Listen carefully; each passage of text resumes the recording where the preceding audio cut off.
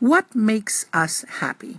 And let me jump here with a short disclaimer. Let's not talk about level of happiness such as families and significant others and husbands and wives, kids, because that's totally different level of happiness.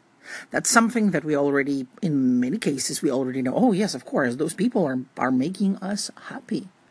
I'm talking here about, and I would like to talk to you guys and ask you about small things, small activities, interests, hobbies in your life that make you happy. And maybe you have to think about that a little bit longer. You know, those small things that make you happy to the point that if you really think about that, if you are not able to do those things or have those things in your life, that would be really sad. And you would feel incomplete. In my case, I discovered that recently is a powerlifting. And you know what? Even when I'm saying that out loud right now, I'm thinking, okay, this is really much on a weird side. How lifting weights can make me happy? Well, actually, it can. First, I was thinking about that activity as something that I have to do because, well, I would like to get back in shape.